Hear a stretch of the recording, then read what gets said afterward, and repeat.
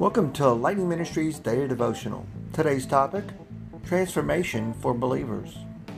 We're reading from 2 Corinthians chapter 5, verses 14 to 21, where in verse 17 it talks about we are being transformed into the likeness of Christ.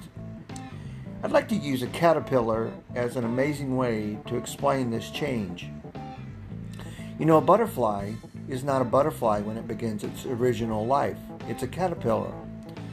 But by a process that only God could create, that caterpillar is formed in a chrysalis from his own body. And then after that, it becomes one of the most beautiful winged butterflies that emerges from the cocoon. Well, our change at the moment of salvation is even more radical and miraculous. From a death-bound, sinful, depraved heart, God brings about a brand new creature. That's us. That's one that is forgiven and made righteous, in whom His Holy Spirit takes up residence. But if we've been miraculously transformed after trusting Christ as Savior, why do we struggle with sin? The answer is that even though we have a new nature that's been created in righteousness and holiness of the truth, we tend to remain in a fallen fleshly body, which are subject to sin. As long as we are on earth, there will be an ongoing battle between the spirit and the flesh. I'm sure a lot of us can relate to that. But let me share this with you.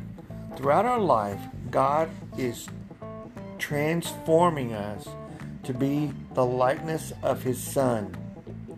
With the Spirit indwelling us, He helps us combat sin and teaches us to live righteously.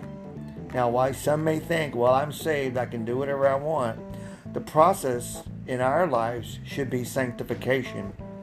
And this is something that will last until we are called home to heaven. But I want to assure you this.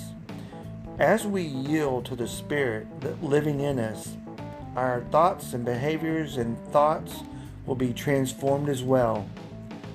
I encourage you today, as you hear this message about transformation, is be mindful of your actions, your words, and your thoughts by spending more time in God's Word so you can continually renew your mind, your spirit, and your body, and even your actions through God's Word. Thanks, and have a blessed day.